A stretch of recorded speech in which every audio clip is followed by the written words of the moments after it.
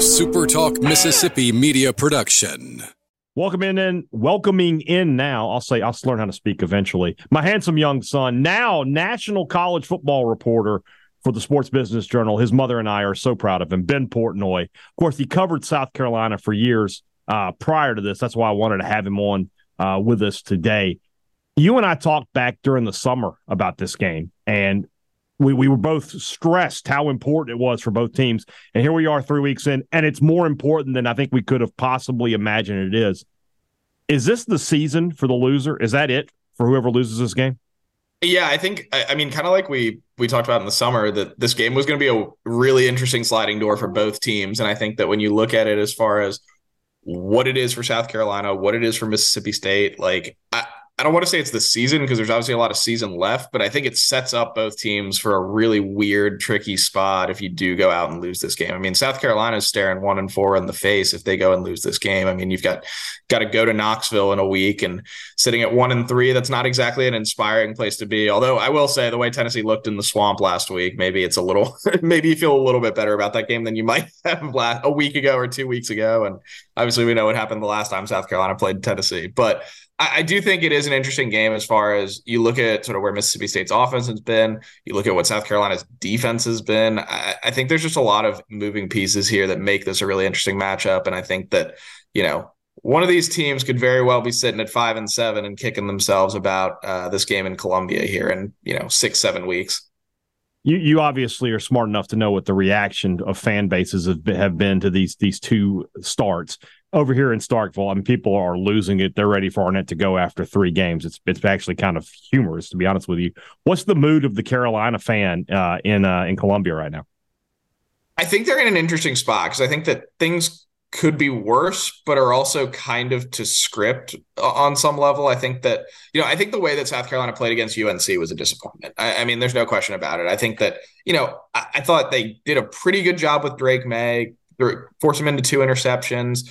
Spencer Rattler had about 350 yards. I think, the numbers you look at them, and I remember joking with some South Carolina people about this after the game, was that if you told me Spencer Rattler was going to go 30 of 39 for 300 and some yards, a couple of touchdowns, and Drake May was going to have 2 interceptions, and UNC only scored 31 points, I would have told you South Carolina probably won that game by 10 points, maybe 12 points.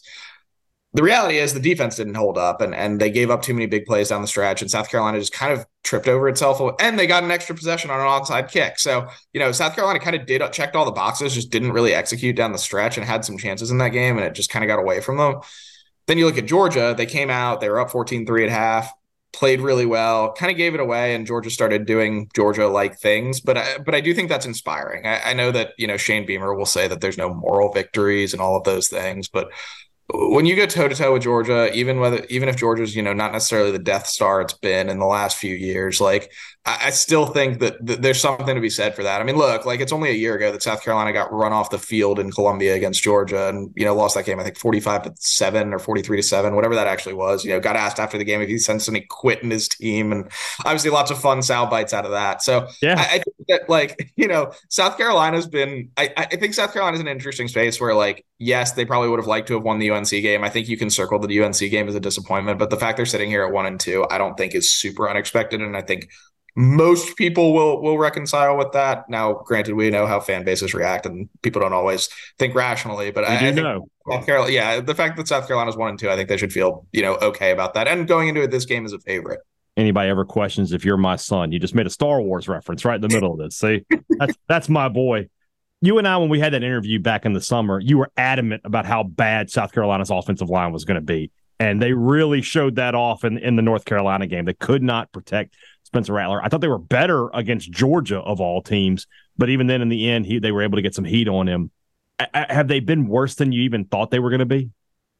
Right, because if there's anything that we know about college football, it's that 18 to 22-year-old kids are super consistent on a week-to-week basis. The Georgia game to the UNC game is kind of crazy. And I will say the offensive line looked better. I take it with a grain of salt against Furman, but, did some things that were nice. And South Carolina's shaken up the rotation a little bit. They've got Tree Babalade, who's a 4-star freshman in there, so he's probably going to be starting at, I think, left tackle. So that makes for an interesting note. And I think they've shaken up the rotation. They seem to be finding something, but boy, that week 1 against UNC, I mean, That is a UNC defensive line that I'm still not convinced is particularly good. And I mean, they were straight up teeing off on Spencer Rattler. What, 9 sacks, 10 sacks in that game? I mean, that's not.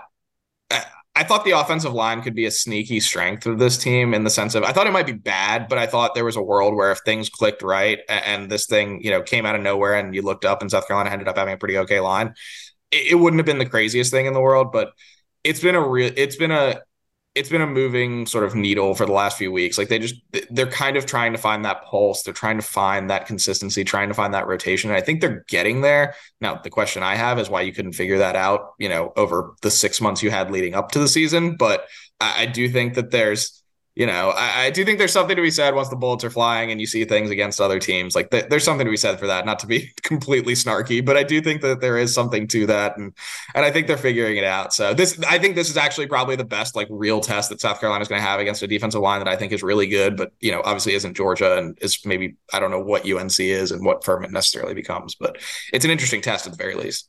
There's somebody should have asked Beamer why the defensive line was having so much success against that offensive line. Somebody could have just asked that question and we might have gotten an answer. On the other side of the ball, this South Carolina defense has not been good against the run this year. Second to last in the conference. Only Vanderbilt has been worse in yards per game.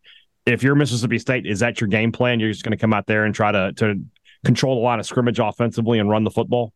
Yeah, Will Rogers had a season low, 17 passes. Career low. Against Arizona, and then last week was the career low in yardage. Right. So, I mean, if you told me that Will Rogers threw the ball 12 times on Saturday, that's probably a winning formula for Mississippi State. I mean, seriously, that's not to be a knock on Will. It's just a matter of, South Carolina has not been able to stop the run. Now, I will say that South Carolina's defensive line looked pretty good against Georgia. They were disruptive. They have some guys in the middle who can really play. And I think, for what they lack at defensive end and maybe haven't been able to do in the pass rush or what we thought they might be able to do in the pass rush over the offseason, they've got some dudes at defensive tackle. They're not necessarily the household names you're going to find around the SEC, but they've got some guys there who can be good players. And I think may end up if you told me this defense ended up finishing, 7th or 8th in the SEC after a couple of shaky starts to start the year, I could kind of buy into that. And I think the linebacking core has gotten better and is getting better with some guys who are stepping into bigger roles. So but again, I do think that Mississippi State, if they're going to win this football game, they're going to run the ball and they're going to run the ball a lot. And I think that South Carolina I think if you're, Kevin Barbe and this offensive staff, run the football until South Carolina proves you can stop it. And I'm not sure that South Carolina actually can stop it right now. All right. I know you're an avid Thunder and Lightning listener, so you know how my Friday podcast goes. Give me an X factor for South Carolina in this game. Yeah, I think it's going to be Spencer Rattler's the obvious choice. I'm going to say Xavier Legette, the receiver on the outside. That's an interesting choice. That's the best player on offense. So far. I mean, I will say Spencer Rattler's numbers have been super good. And I think whatever his final line at Georgia was, I think it was 29 of 42 or something. That's a little he played better than his final completion percentage. But Xavier Legette, I mean, I don't know how many words there are to describe his transition over the last year because he's a guy that, struggled with drops, had couple, I think last year in the Florida game, had 2 different balls bounce off his hands into someone's hands for an interception on back-to-back possessions. I mean, he's just been one of those guys who's been a lot more potential than actual and flash than actual tangible results. And I think that all of a sudden the dude seems to have evolved into Alshon Jeffrey and it is a senior, and it's pretty remarkable. And I think it's a credit to this receiving core. And Justin Stepp, I think, is one of the better receiver coaches in the country and has done a really, really good job with Xavier. And he's looked really, really good through a couple games. And if Juice Wells isn't going to go this week, which, all expectations are that he won't play, I mean, Xavier's going to be the guy on offense. And if they can get him going, I mean, South Carolina's going to have a chance. And Spencer Rattler's looked really, really good through a couple of games. And again, I know the numbers are a little deceiving here and there, but I mean, he's been as good as any quarterback in the league so far through 3 games. And I think that if Xavier is clicking and he and Spencer are clicking, they're going to have a chance to put up some points. All right, 60 seconds, National College Football Reporter. Bigger upset this weekend, Notre Dame over Ohio State or Ole Miss over Alabama? Notre Dame, Ohio State. I think that Alabama, I think Alabama, listen, no, you'll appreciate where I'm taking this, I think. Right. Ole Miss and Alabama are in the same plane, and I don't mean that in a good way. Alabama's fallen down a little bit. If you told me that Ole Miss and Alabama both finished the season 9-3, 8-4, I can buy that. Notre Dame over Ohio State's a bigger deal to me. All right. Well, your young brother, my other handsome young son, Tyler Horka, will enjoy covering that this week. Ben Portnoy from the Sports Business Journal, National College Football Report. Makes me proud to say that. I'm very pleased for you. Congrats, man. And thanks for coming on with me. I really appreciate it. Of course, man. Anytime. A SuperTalk Mississippi media production.